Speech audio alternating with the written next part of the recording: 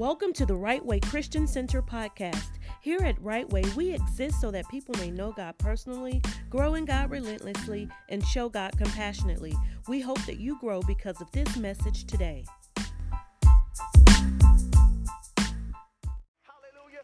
In the name of Jesus, we thank you for this word, and that the entrance of your word give it light.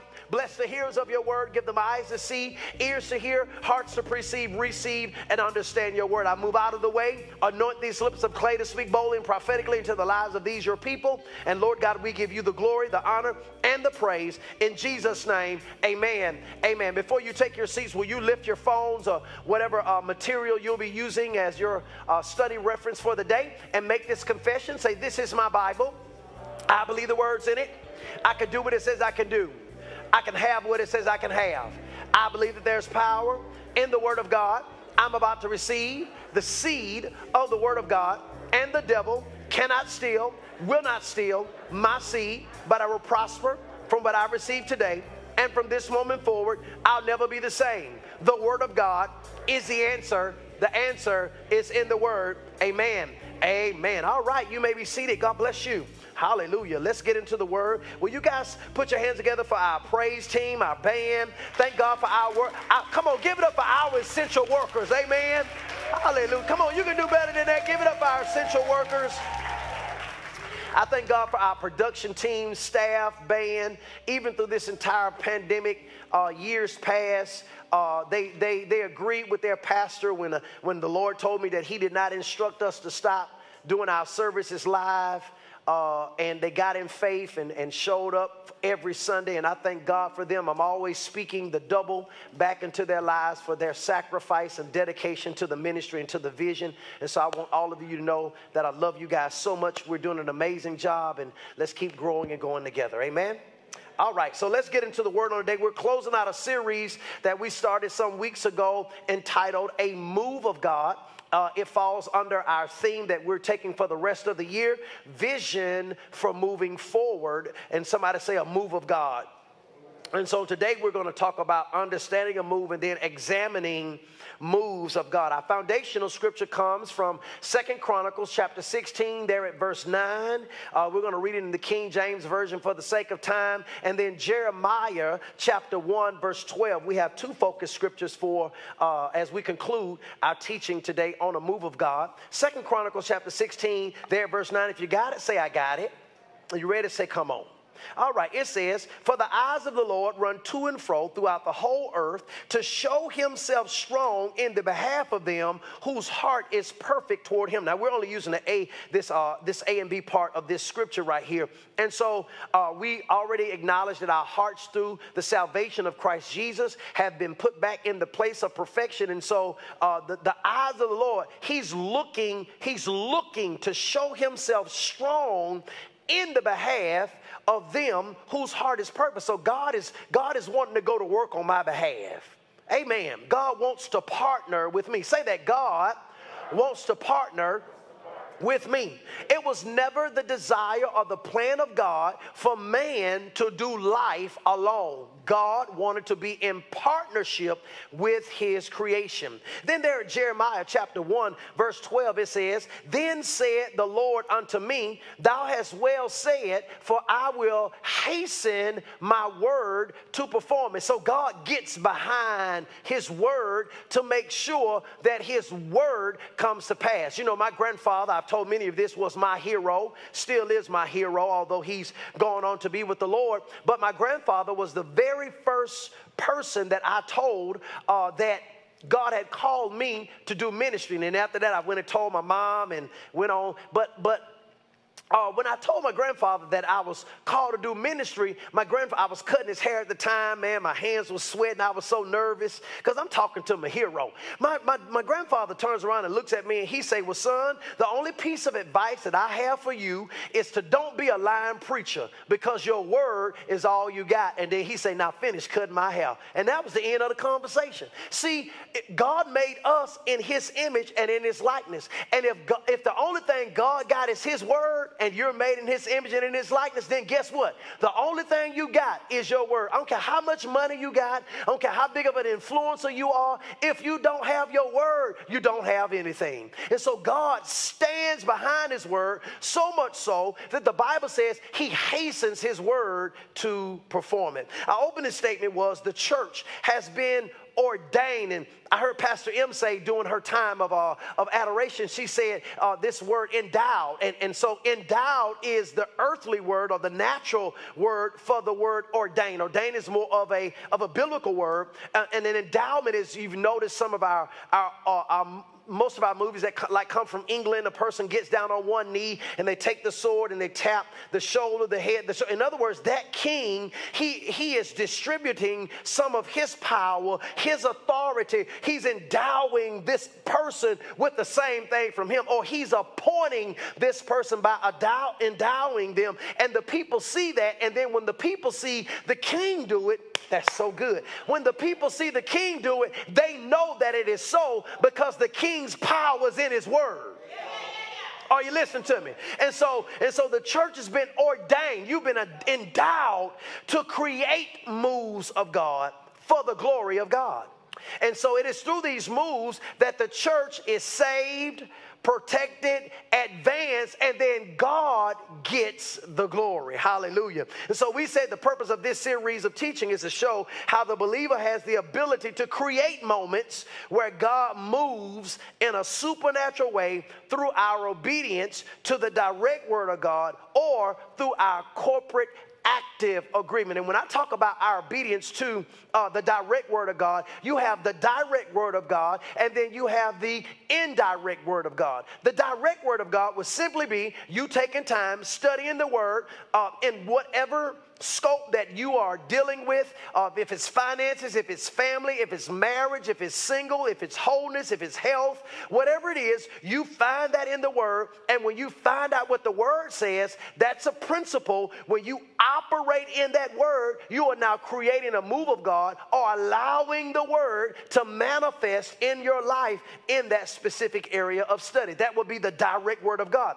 An indirect word of God would be when you get a word from your pastor or a notable spiritual leader or advisor, and that's an indirect word. They're still coming from the word, but God is using them to give you the word. That's an indirect word. So anytime we activate what we receive either directly or indirectly, we're setting ourselves up for a move of God. Hallelujah. And so let's move into it. I gave you, slow down, Vincent. Okay. Let's define what a move is real quick, because I really want you to get this as we're closing it out. I'm just going to give you a Holy Spirit definition for the sake of time. Very simple definition of what a move of God is. It is experiencing what God saw and what God planned. Experiencing what God saw and what God planned. See, God has already looked over the whole of your life. He's looked over the whole of your life, and salvation is more than just you going to heaven. Salvation says, okay, God, I know that you are the creator of life. I know that you are the giver of life, and with giving me life, you've given me purpose, you've given me destiny, you've given me direction, and I'm choosing to get in the life that you planned for me. And so when I get in the life that God has planned for me, I'll experience this move, or I'll experience what God saw and what God planned. Now you can live life and live a good life and not live the life that God planned for you. Amen. Yes, you can. You can live life and not live the life that God planned for you. I could have said no to being a pastor and stay being a barbering. I had several things that I was going to start up to make my way to be successful. I was still on the motivational speaker trail and working on that, because my desire was to own my own jet, fly in and do my motivational stuff, sell me some books and jump back on my jet and jet out. And God decided another plan. Hallelujah. Now, I could have said no to that. And still worked in my skill and my talent, but never walked in the thing that God ordained and anointed me to do. Are you listening to me? And so this move of God is when you and I are experiencing what God saw and what God planned. Now, let's move into this. I said on last week that Jesus is the move of God to save the world. That in order for you and I to really understand a move of God, we have to see Jesus in a new light, right? And this new light is you seeing even God creating a move of God in the earth. When God wanted to save humanity, watch this, he created a move of God, found a virgin, miraculously impregnated her so that the salvation package that he needed could be birthed in the earth. Jesus is a move of God. He's a saving move of God. And then Acts chapter 10 verse 38, we see how God anointed that move. Remember, I say you've been ordained and anointed. The Bible says that God anointed Jesus with Holy Ghost and power, who went about doing good and healing all those who were oppressed of the devil, for God was with him. And so now let's talk about moves of God. Let's talk about moves of God. I'll quote them all first, and then we'll go back and examine them one by one. The first move, or moves of God, the first move is a sovereign move of God. Come on, say a sovereign move of God. Secondly, we have a saving move of God. Say saving move of God. Thirdly, we have a surrogate move of God. Say surrogate move of God. Good class. Fourthly, we have a sanctioned move of God. Say sanctioned move of God. And then fifthly, we have a systematic move of God. Come on, say systematic move of God. Now, let's look at these moves individually. The first one is a sovereign move of God. A sovereign move of God is God doing something without the need of his creation. In other words, it was planned before God and lies under the control of God. That's a sovereign move of God. Look at Deuteronomy chapter 9, verses 3 through 5. We're going to look at it in the New Living Translation. So for those of you that don't have a phone that's smart, you'll have to catch it on the overhead. And if it flips, it's definitely not smart. It says, "But recognize today that the Lord your God is the one who will cross over ahead of you like a devouring fire to destroy them." Listen at the text. He will subdue them so that you will quickly conquer them and drive them out, just as the Lord has promised. After the Lord your God has done this for you, don't say in your hearts, "The Lord has given us this land because we are such good people." No, it is because of the wickedness of the other nations that he is pushing them out of your way. It is not because you are so good or have such integrity that you are about to occupy their land.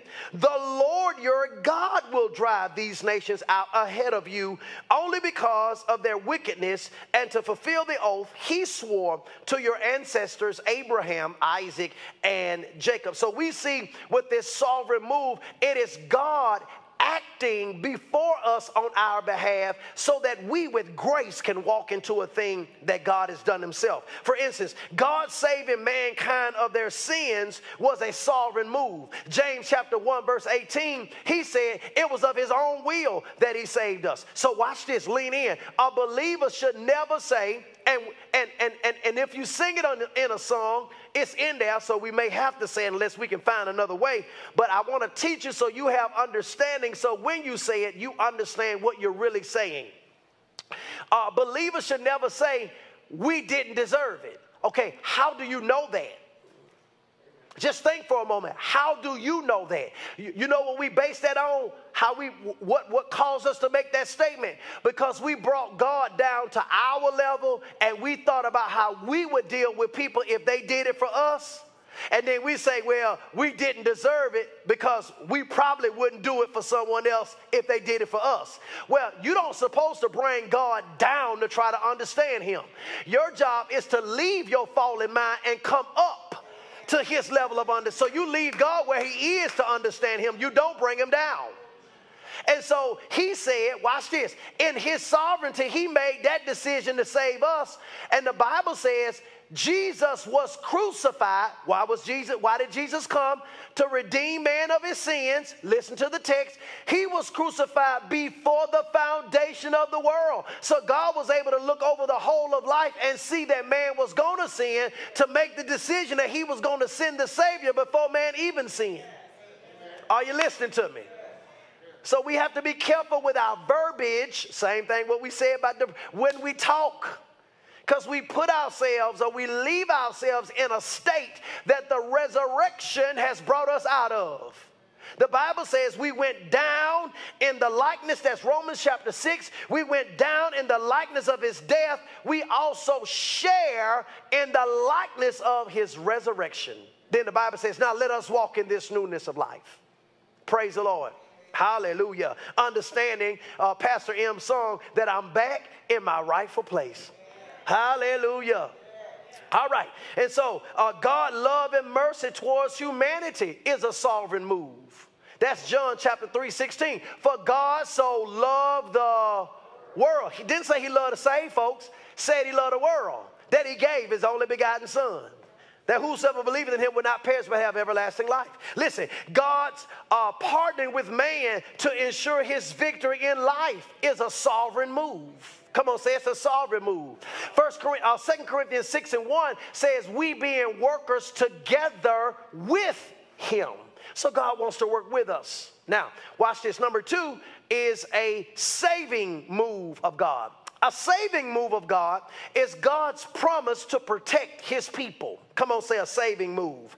Psalms 34:19 says, many are the afflictions of the righteous, but the Lord delivereth us. Come on, right way. ETH on the end of a biblical word means what? On an ongoing, continual basis. So on an ongoing, continual basis, God promises a saving move in your life. Watch this. Even when we create them ourselves, God is so good that when we create problems ourselves, he wants to be so involved in the lives of his children that he's even there to save you from the mistakes that you create yourself. Woo! Somebody high five God and say, good God. My God from heaven. And so Isaiah 59:19, talking about this saving move of God, it says, so shall they fear the name of the Lord from the west, and his glory from the rising of the sun. When the enemy shall come in, like a flood, the Lord will lift up a standard against him. Now, I know up here it says, when the enemy come in like a flood, they put a comma there. I don't think that's right. You say, well, the Bible says don't add to and don't change. Well, that comma wasn't there when that text was originally written. Because in the Hebrew language, there are no quotation marks, there are no commas, there are no semicolons, and everything is written in capital letters. So what you're seeing is a translation to what we call Old English. And to help us to better understand the text, they put commas so that we can pause as we read. But I believe they paused in the wrong place. Now, why do I say that? I say that because according to Luke, I believe it's chapter 22, Jesus talking to Peter said, Satan desires to sift you as wheat. He didn't say Satan coming quickly. He said, now, I'm old enough to have seen my grandmother and even my mom bake cakes the old school way. And the old school way is they sift their flour. As a matter of fact, they gave me the responsibility of helping to sift. That's why I always wonder, like, why my arms aren't bigger. Because if y'all know anything about sifting, it hurts after a while. You get right here, then you switch over there for a minute, then you hold that thing, and then you're trying to find ways, because sifting is a slow process of breaking up. Well, if sifting, put my scripture back up there, is a slow way of breaking up, and Satan sifts, then he can't come in like a flood. Are you listening? And if you read that text in Isaiah 59, all the scriptures prior to 19 are boasting on God. So how do we start boasting on God in the text? Then when we get to verse 19, to come in like a flood, we give it to Satan.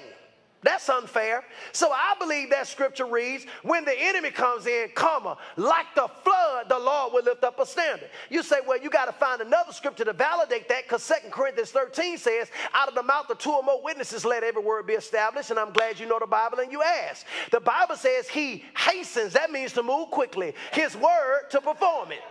So like any parent, I remember when Kirsten was a baby, I think my wife got some Plastic Man in her, because I remember we were at our pastor's house and, we told Kirsten, just sit right there on the edge, baby, the water deep. Don't jump in the water. I'm going about my business, but like a good mother, State Farm is there. My wife is looking at the kids and Kirsten falls over in the pool, and that girl's arm looked like it went from, like it got 15 feet. She reached all the way down there and pulled. Watch this. She hastened to the rescue of her child. So when the enemy comes in like a flood, God quickly gets to see about his children. He ain't back there talking about, let me see what they're going to do this time. Let me see if they're going to get out of that. No. He get right there. Hallelujah, because you special to him. Come on, tap yourself and say, I'm special to God. Listen, with our messed up, missing sometime, don't get it right, broken promises self, I'm still special to God. You may change how you feel about God, but God never changes how he feels about you. You are always special in his eyes. Somebody needed to hear that today. Hallelujah. That's why God says, I love the what's the word I'm looking? I love the nurturing of the Bible. Right? And it's not until you really move into this sonship that you understand, you hear the nurturing of the Bible. If you see God as this master, then you're a servant, then you're going to always hear a servant. He'll sound real strict. But when you understand the nurturing, like here's a nurturing scripture. God is not a man that he should lie, neither the son of man that he should repent. Hath he said it? Shall he not do it? Hath he spoken it? Shall he not make it good? Now, arguments have arose in church world, between these different religions. See there, God a man, so you a God. No, foo-foo. Listen, that ain't what he understands that we're human. So he nurtures you and say, I know that you've had men to lie to you. I know you've had fathers who didn't father you. But I want you to know something about me in comparison to them, because oftentimes how we often understand God the Father through our earthly fathers or through men that come into our lives, because it should be a pattern reflection. So God say, and I know you're going to sift me through them. So let me tell you something before you start that sifting process. I'm not a man that I should lie. Neither am I the son of man. I never have to take back my word. I never have to come back to you and tell you, I'm sorry, I missed it. I'm not the son of man that I should repent. You can trust me. If I said it, I'm going to do it. You can trust me. I know your life may have a bunch of broken promises in it from a lot of men that said they was going to show up. Because I was there when my daddy told me he on his way to it and didn't show up. And my mama left me out there on the curb. And I looked back and she peeking out there. And hours later, she said, come on in, baby. Come on. I said, well, mama, where he at? Well, he didn't show up. Maybe he got busy doing something. And then months later, he called and she let me sit out there again.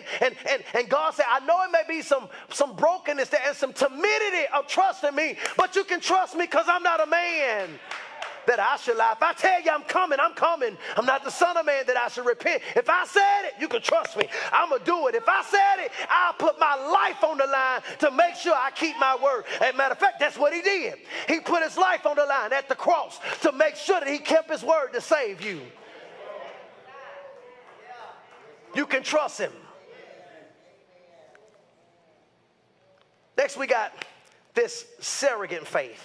Surrogate faith is we know what a surrogate is. When a female can't bear children, she will allow another woman to carry the seed for her. We call it a surrogate mom. Or, well, you have a surrogate move of God. A surrogate move of God is when someone is petitioning God on the behalf of someone else. Now, in the church, we have what they call, well, we wouldn't call it surrogate prayers or prayer. We would call it the intercessory team. Well, that's a team that's standing instead or standing in between on your behalf. In other words, they're taking a surrogate position. You got it? And so we have a surrogate move of God. James chapter 5 verse 15 says, and the prayer of faith, watch this, shall save the sick, and the Lord shall raise him up. And if he have committed sins, they shall be forgiven him. The scripture before that talks about you confessing your faults one to another, right? That's surrogate move of God. Acts chapter 12 verse 5 through 11 says that Peter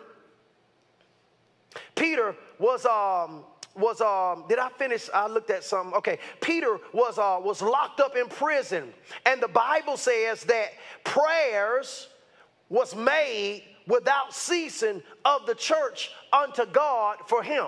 So Peter is locked up, but he got a group of people at home that are praying for a move of God, praying that he get out. And the Bible says an angel, if you read the rest of that story, came in and smoked Peter on his leg and told him to rise quickly and led Peter out. And then the Bible says when he got out, his eyes had came open. He was like, what am I doing out here? The Bible says the people, they're still praying at the church. The move of God has happened, but they're still praying at home. And the Bible says Peter went and knocked on the door. One of the damsels came and looked through the peek hole, and the Bible says she got nervous and said, hey, it's Peter at the door. And the man said, nah, you probably saw his angel, but it was actually Peter. A surrogate move had happened.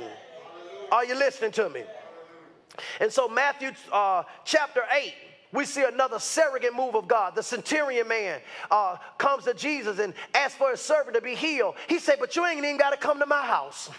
So you ain't got to come to my house. He said, I'm a man in authority, and I understand how authority works. The one that's in authority, his word works for him. Woo! You got to catch that on the flyby. He said the one that's in authority, his word works for him. He said the one goeth and he goeth, another cometh and he cometh. He said, Jesus, if you just speak the word, I know that there's enough authority in your word because the one who holds the word has the authority. If you just speak the word, my servant will be made whole. Jesus said, whoa, I've not seen such faith like this. No, not in all of Israel. If you translate that scripture, Jesus said, church folk don't even have faith like this. You're a centurion. You're not even in church, but you understand how the word works. He said, church folk don't even have faith enough like this to believe the word at face value. He said, go your way. Your servant has been made whole. That's surrogate faith. The centurion was standing in the stead of his servant, asking him to be healed. The next we got is a sanction move of God. A sanction move of God is personal or corporate permitting of God having his way. It's personal or corporate permitting of God to have his way. Let me give you some examples of a sanction move of God. But see, because we got this thing in the church where we say God can do whatever he want to do whenever he want to do it. We can't find Bible to support that. Can't find Bible to support that. There are things that God is in control of, and there are things that man is in control of. God is in control of heaven. God is in control of heaven. Once we get there, we make no decisions about heaven. God is in control of heaven. But God is not in control of earth. Amen. He's not. I know that trips you out. Okay, think about it. If the Bible says it's his wish, that's Romans, that none should perish, but all would come into the knowledge of the truth. That means it's God's wish that all would be saved. So God wishes that all would be saved. Well, shouldn't a God that could do whatever he want to do whenever he want to do it, if he wishing something, shouldn't he just do it? If he could do whatever he want to do whenever he want to do it, why just hang your wish out there? Hey, you can do whatever you want to do whenever you want to do it. Fulfill your wish. Save everybody. But everybody don't get saved. So that must mean he ain't doing whatever he want to do whenever. See, we took that word sovereign and we thought it meant God to just do whatever he want to do whenever he want to do it. That's not Bible. You don't find scriptures to support it. It sounds good because we're talking about God the creator, but it ain't scripture. Praise the Lord. They get quiet. I don't have enough time to go down the line through that, but you're going to see it right here. We're talking about a sanction move of God, personal or corporate permitting of God having his way in a person's life. Examples: Mary, the mother of Jesus. God comes when he sends an angel, his messengering angel, to Mary and they say, Hail Mary, thou art highly favored.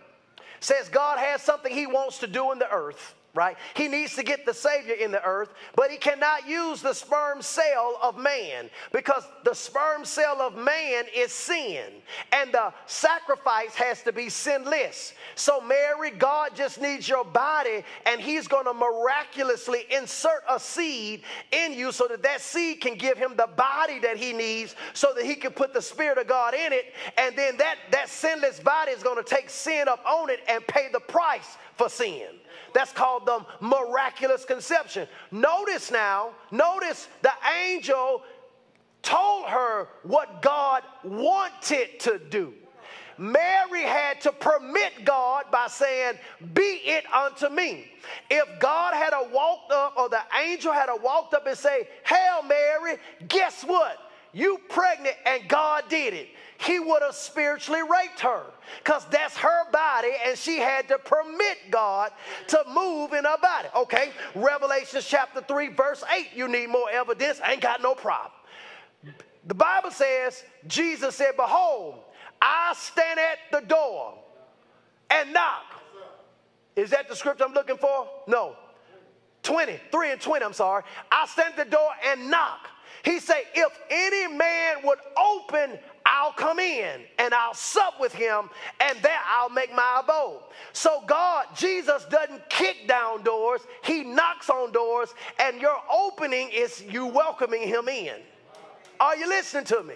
That is the sanctioned move of God. Here's another sanctioned move of God. Moses with the rod. God wanted to free his people. But in order to do it for where they were, they had to get across the Red Sea.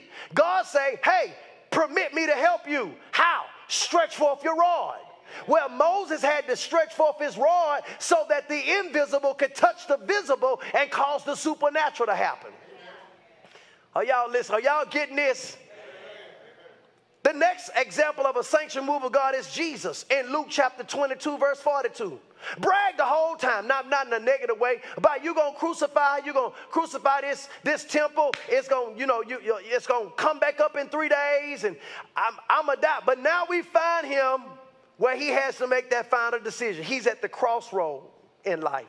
And he says, Father, if you will, remove this cup. I want to change my mind. I want to change my mind.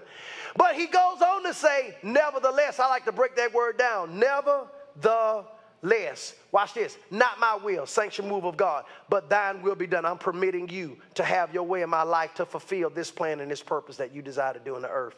That's a sanctioned move of God. That's personal or corporate permitting of God having his way in your life. Are y'all listening to me?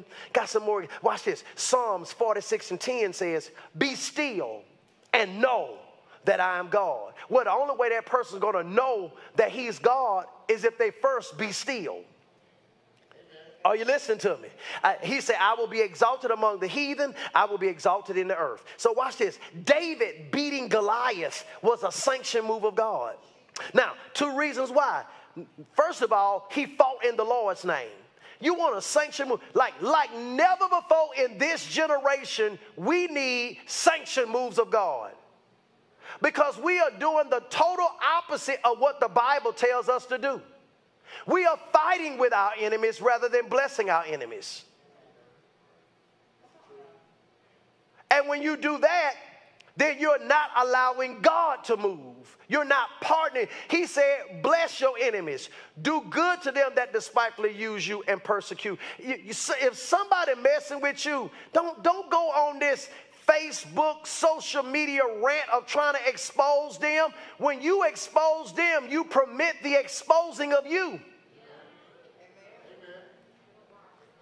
Yeah, when you permit them, you just put the welcome mat right in front of your life and permit the exposing of you. So it's going to happen. And then you never know how stuff gonna come. I be crying out for my members the right way. And no doubt I tell them not to do something. And bless God, I be sitting around and fumbling through social media. And then they did exactly what I asked them. I be like, well, just be hard then. Just be hard-headed. You mess around, get out there, and the devil kick your butt, then so be it. Then they come calling me. And I be like, I ain't coming. I ain't answering. I ain't dropping no message in the DM or nothing. You had all the time with me when I was in my anointed space. So since you didn't listen to me when I was in my anointed space, don't be asking me for no private audience. But it's just something about the prophets on social media that y'all like so much. And don't understand how that stuff be damming your life up. I don't understand how y'all don't see that. The Bible says when you bless them, you reap coals of fire on their head. You ain't got to be going back and forth. You ain't got to do that. Bless them. Bless they ass your feet, they ass your knees. Bless their money. I'm talking about, you say, that ain't working. Yes, it is. It's working. You better trust me. It works. We just don't believe the word works. We don't believe God's way work unless we're on our back and the doctor tell us we got a few more days. Now we believe everything the word say. But prior to that, it's I got to get my feelings. You don't need to get, you need a sanctioned move of God. Now, you fight in the Lord's name. A sanctioned move of God is when we fight in the Lord. And I ain't telling you it's always easy, man.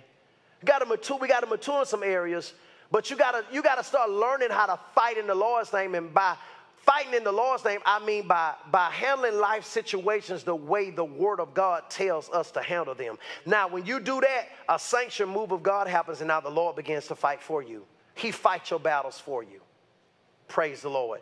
And then another thing about David and Goliath was a sanctioned move of God. Secondly, David fought his way.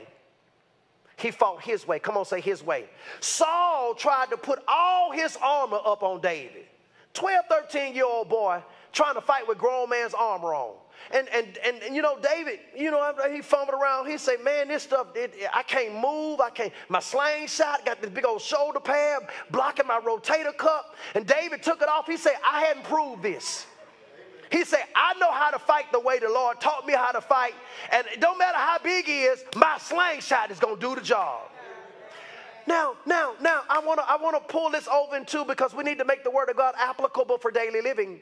See, you don't need a plan A and you don't need a plan B and C. All you need is a plan A. Many of us are trying to have success. We got B, C. See, I know what it is. We looking at this social media stuff. We got these folk got 5, 7 things going on, 5. But most of them folks single. And most of them don't know their family members. See, they don't show you that side of their life. They don't show you that side. They just found a nice little corner they can set up and, you know, be able to do a nice little Instagram and their branding is beautiful and you think it's all glitz and glory. And so you lay aside your A to chase them, and when you chase them, you picking up B and C. You need to find out what your purpose is in life, what God has called you to do, and you need to do that. And you got to believe that whatever God has called you to do, God wants you to prosper in that. That God can bless you in that. That's why it's so important for you to know what man of God you're supposed to be up under. Y'all got to stop floating and jumping in this church and following this prophet and jumping over here with this evangelist and following this person. You got to stop that. You don't even handle your own natural. What if your boyfriend or girlfriend was jumping over there in that bed and jumping over there in that hammock and jumping over there in that car and jumping over that? You wouldn't want none of that. Y'all watching me live talking about you went to 4 churches today. How you do that? God say, I'll give you pastors after my heart. God knows what you need. You don't. You know what you like, but you often don't know what you need. You like her because she's 36, 24, 36, but you may not need that. You like him because, you know, whatever. But you might mess around and get with that and find out you don't need that. But now you hooked in 8 years later and can't get out because you trapped. Because your soul's done got tired now. You got 4 or 5 kids now. You got stuff in each other's name now. You needed a sanction move of God. God said friendship, date, get to know the person, friendship, and wait. We say, no, I'm going to let them know how good it feels and that they don't want to pass this one up. But that's what the last 4 do. You need a sanction move of God.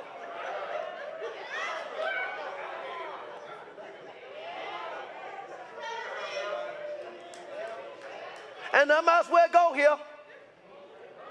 Let me go here because I know it's out there.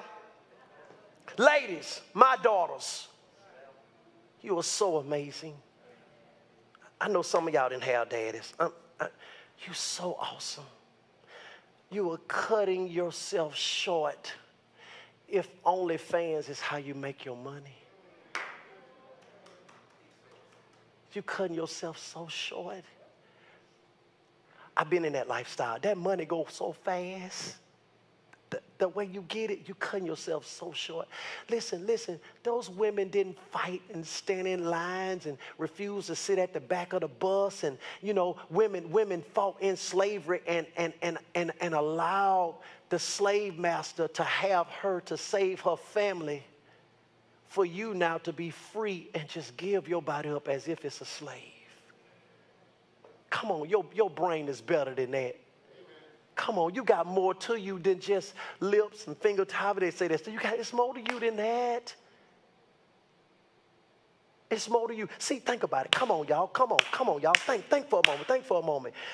There's nothing that we should have to do in life that we would have to block our kids and our families from.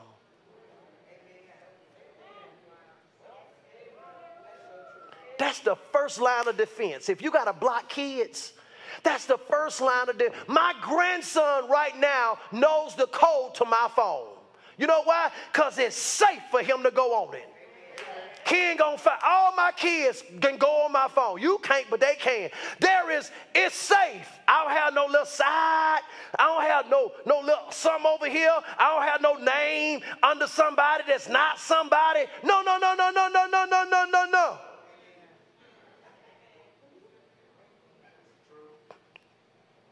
If you got to block my children should be able to look at my life and look at me to learn from it. If you got to block your children from your OnlyFans page, you got to block them so they can't see what you do. They should be able to look. We know Abraham. We know Isaac. We know Jacob. We know Moses. We know them. That's good. But all your life is blocked. I understand part of you want to be private. That's a different type of block. So don't be trying to, well, I don't want nobody to know my business. Don't even try that, sister. That ain't the type of blocking I'm talking about.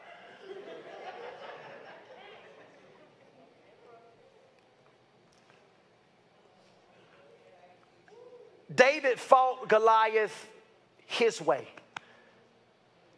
Now, I'm going to give you a personal testimony. When God called me to do ministry, shut down your shop, go into ministry full time.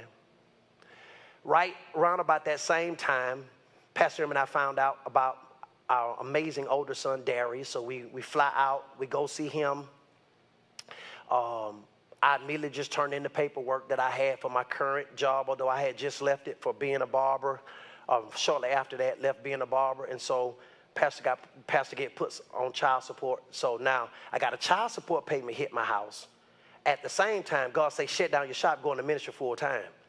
Well, dude, like, I'm talking to God like, dude, you don't see what just, like, I ain't mad, but you do see I got this. So, like, I need to work. Shut down the shop, go into ministry full time. The only person that's working is Pastor M. She's a school teacher. So, when I first start doing this, I'm in a new space, so I ain't sure about this, right? My faith ain't all the way there yet. So, I try to go back to work. I try to go back into a barbershop. It was out on Airport Boulevard. My kids are all at two or three different schools. I'm driving my uncle's truck, which is a cabin truck.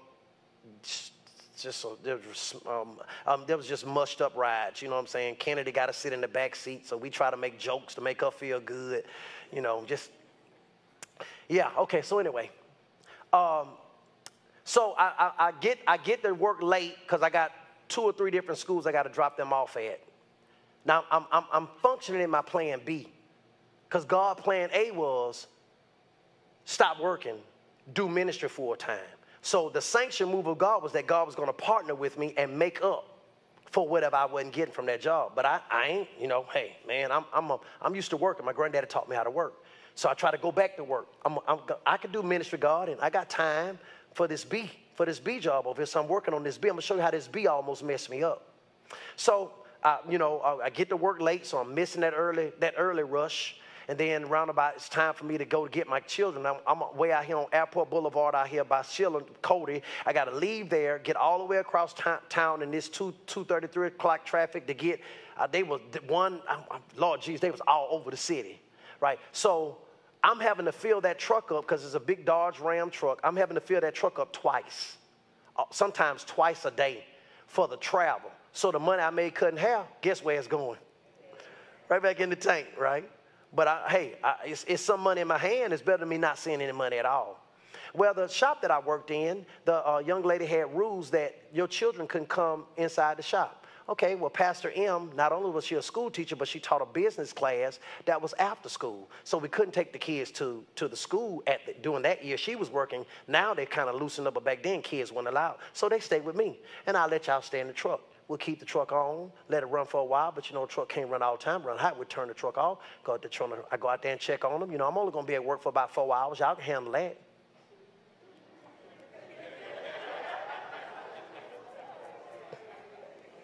Until one day, I thought I killed my kids. I go outside to check on them because, you know, it's always the last customer, last head, 4 heads later. This is the last head. One person coming, oh, I got one more head, you know, always the last head. So I run out there to check on my kids, and I'm walking up on the truck, and I can't see their heads, and I get to the window, and there they are laying across each other. Sweat sitting up on them like, it's just sitting up on them. I think my kids are dead because they're not moving. I'm thinking heat exhaustion may have got my kids. And to Kyra, she takes a breath like that, and I say, praise. And they don't know, but I sat there in that window and I cried. Because Holy Spirit now is talking to me saying, this is what your plan B look like. Had you just went with my plan A, never saw that. I cried that day. I walked in the shop. And I told her, I said, hey, this is my last week. I turned from all of that, and I said, okay, Lord, if this is where you want me to be, this is where I want to be. And it was that day that Pastor M and I began to really see just the favor of God. People would just come and just give us money out of nowhere. Just the favor of God really began to happen in our lives when I got back to my plan A. See, some of this stuff some of y'all going through, y'all talking about, it's the devil challenging me. And no, it ain't. It's your B not working out because God never gave it to you.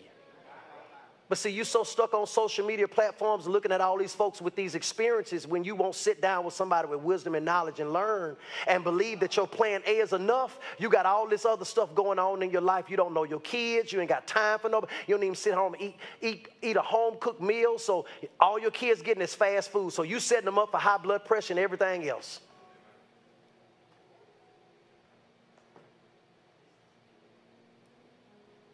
God has set it up with our purpose in life, that he will move on our purpose, man, and cause us to do more with less time, less money, half the effort. That's supposed to be the confession of everybody that's a member of Right Way Christian. That we don't work hard. We do more with less time, less money, half the effort. Let me give you another testimony. When I was a barber, man, I used to get home late at night. So, you know, she fussing. But, man, that meter running. I got to work. Got to make that money. Well, it happened because my prayer was being answered, but I wasn't praying the right way. I asked for a bunch of customers, and God gave them to me. But them customers kept me there all day long. Sometimes my shop opened up at 5 o'clock in the morning, 6 o'clock in the morning. I mean, sometimes I'm there 10, 11 o'clock at night. And so I went to praying one night, and I'm talking to the Lord because she's frustrated. I want to make it better, and I'm talking to the Lord. And then the Lord, and this was toward the end of my barbering time too. I wish I had all this so much up front. And the Lord said, well, you prayed for quantity. You didn't pray for quality. That's why I got this do more, less time, less money, half the effort. That's where this revelation came from. He said, you prayed for quantity. You didn't pray for quality. And I'm like, okay, dude, school me. What you mean? He said, well, you asked for a lot of customers. You didn't ask for quality customers who would value what you do and who would be willing to pay you what you deserve. You asked for a bunch of folks, so you got what you asked for. That day I changed. See, it ain't hard. I pivot quick. That day I changed. And I start asking, so right now, they probably get 20, anywhere from 20 to maybe $30 a head with what they do now. Way back in the late 90s, that's how much my customers was giving me. 20. I had one customer come in, get a haircut, got a full beard, I always wrap face. I'm that old school type of barber, you know, conversation, wrap the face, hot towel. Every time he came and got a haircut, he gave me $50. So that one customer paid me like $4. You see the difference between quality? And some of y'all, man, you working. You working. Because I got to get these folks. And you never ask God, show me people who will appreciate what I bring to the table. Show me people that I can make my price and never have to worry about coming down because they appreciate my work and they see the value in me. No, we want all these people because social media got us thinking that it's the likes that matter. But is it likes that matter or likes that's paying that matters? I want the likes, Dr. Rock, that's paying.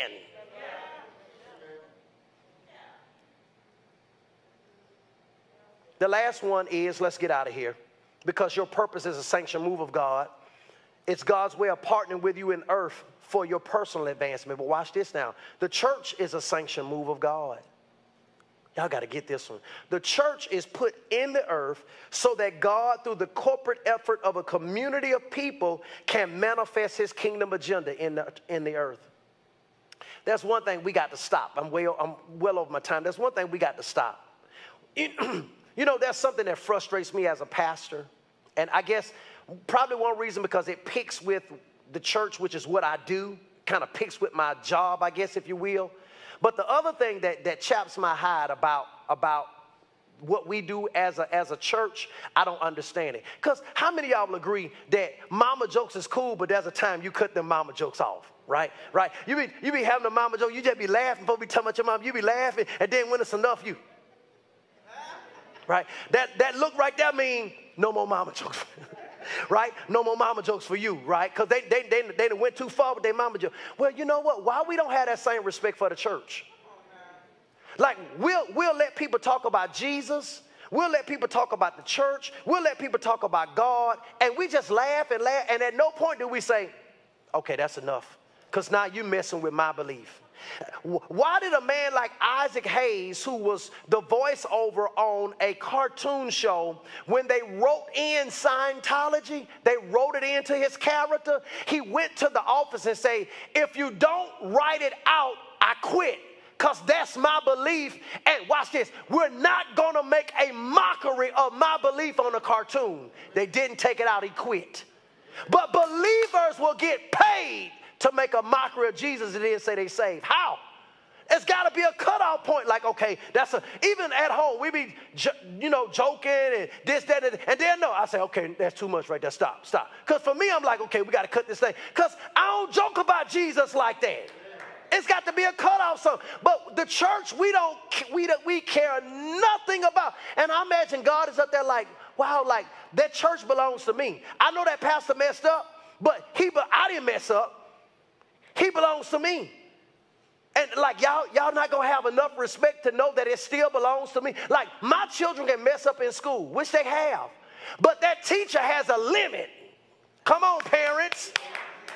That teacher got a limit on how much she going to say and do to my child. And when that teacher crosses that limit, it's no longer about the child. It's about me and you now because that's mine.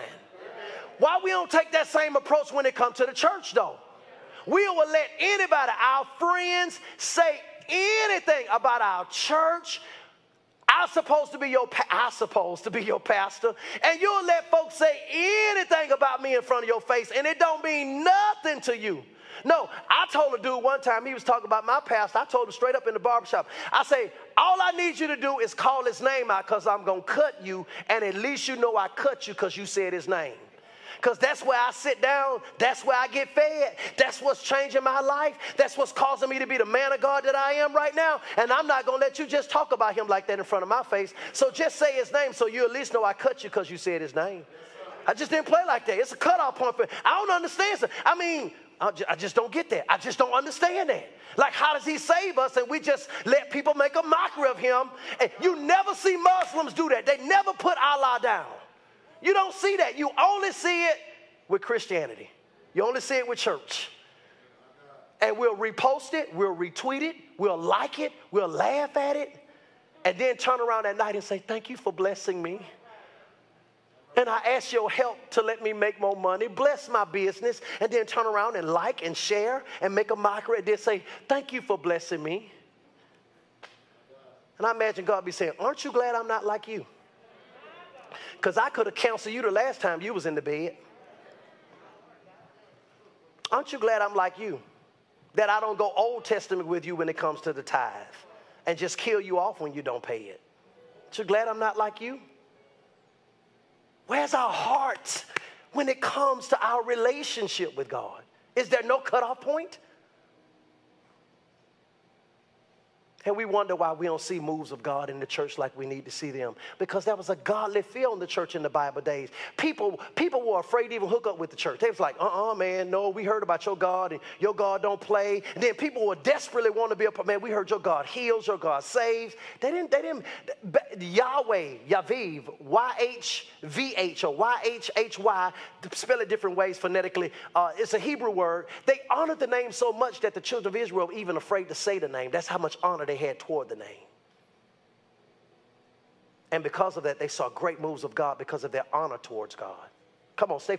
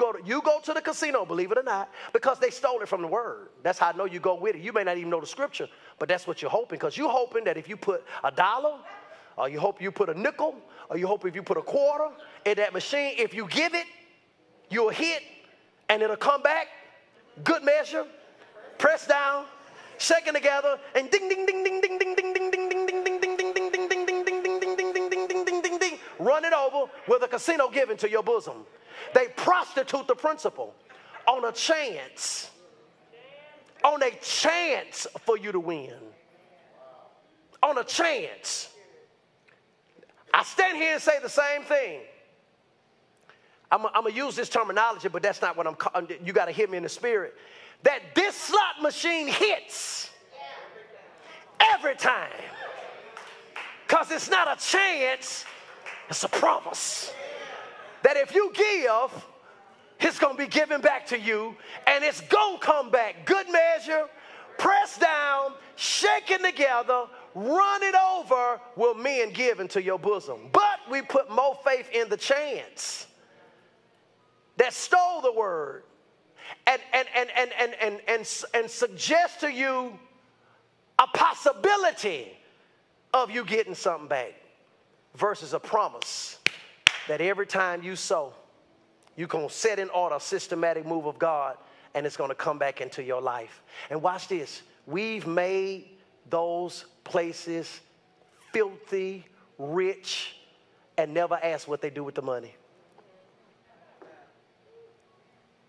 We made those places filthy rich, and they go and build another one so that they can give more people an opportunity for a chance. None of it contributes to the kingdom of God. They give no money back to the kingdom of God, so they don't advance God's agenda with nothing that we give to them. And they only sell us on a hope and a dream of maybe hitting. We will waste time, energy, and money to get there and stay there all night till we spend the whole check. And you know what they do? Let me tell you what they do the whole time. The whole place is filled with offering buckets.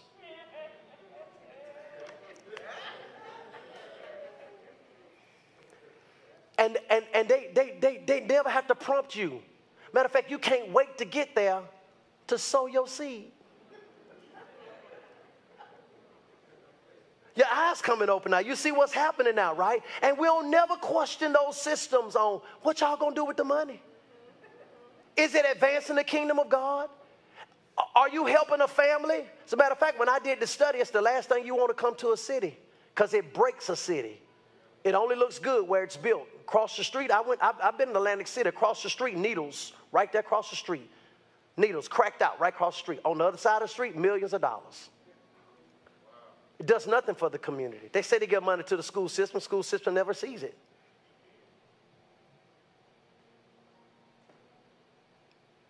God gave us him and his church.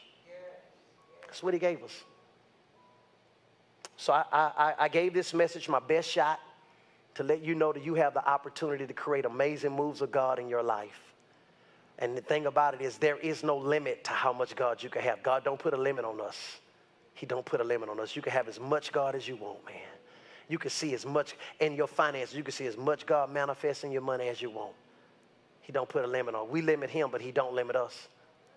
And so I hope you take this message and listen to it again.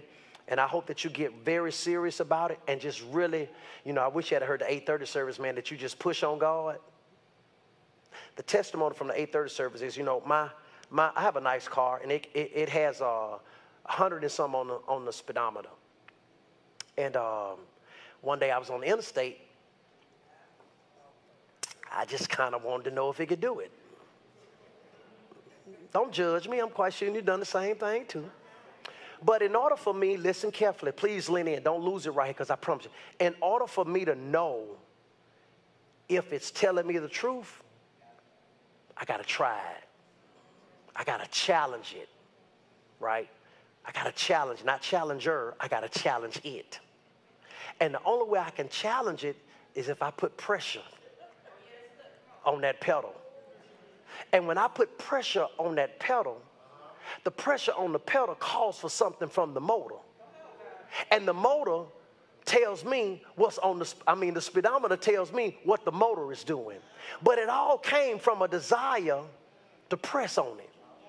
Well, just because it said, you need to put some pressure on it to see if it can do it.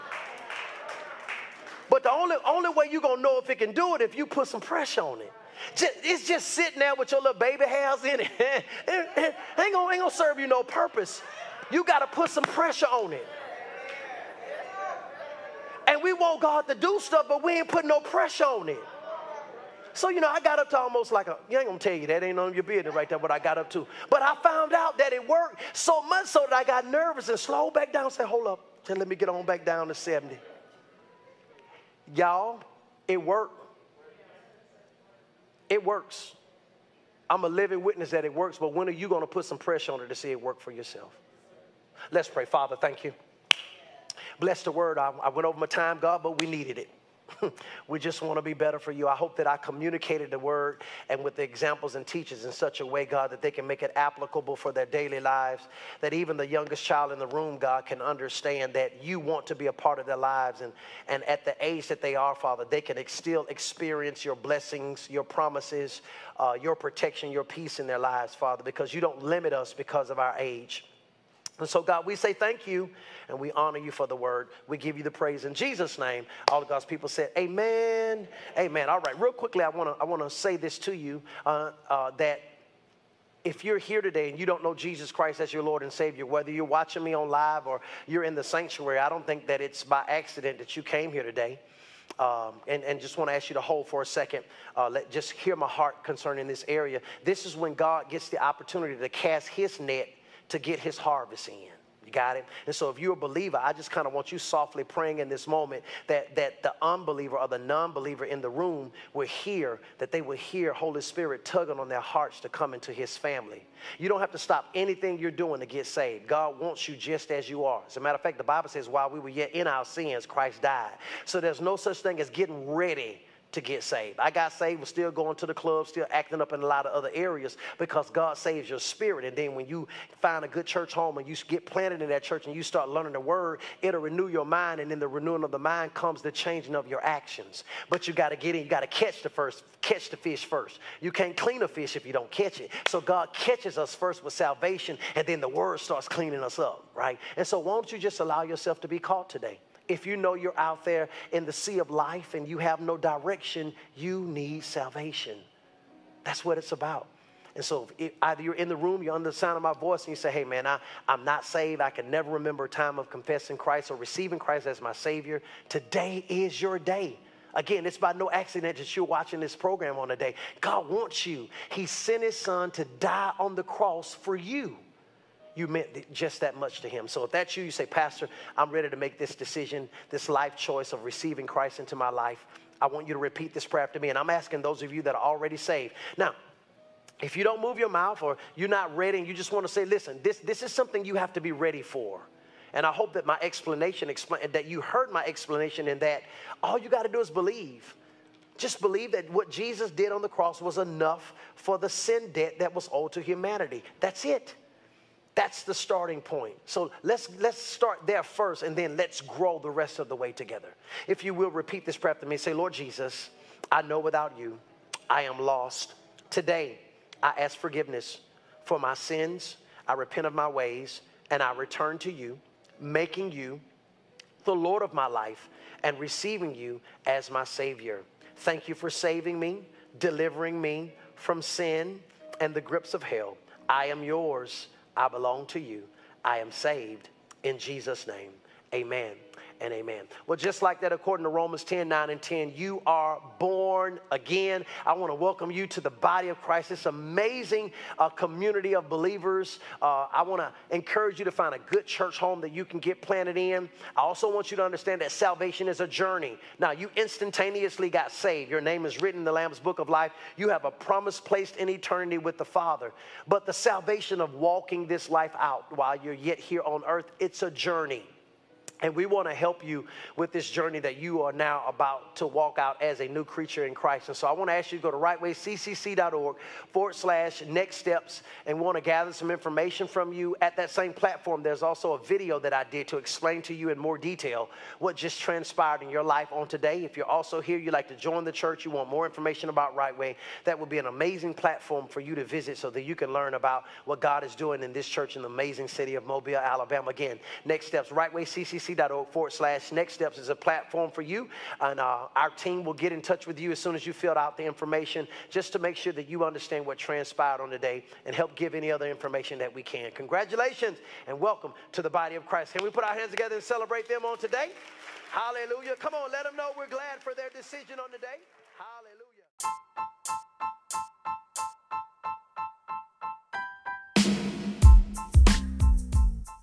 Thank you for tuning in to our podcast. If you were changed by this message today, help someone else by sharing on your social media platforms. You can partner with us to continue to reach more people by giving at rightwayccc.org or on the Givelify app. Make sure to subscribe so that you're the first to know when a new episode is available. Thanks for listening.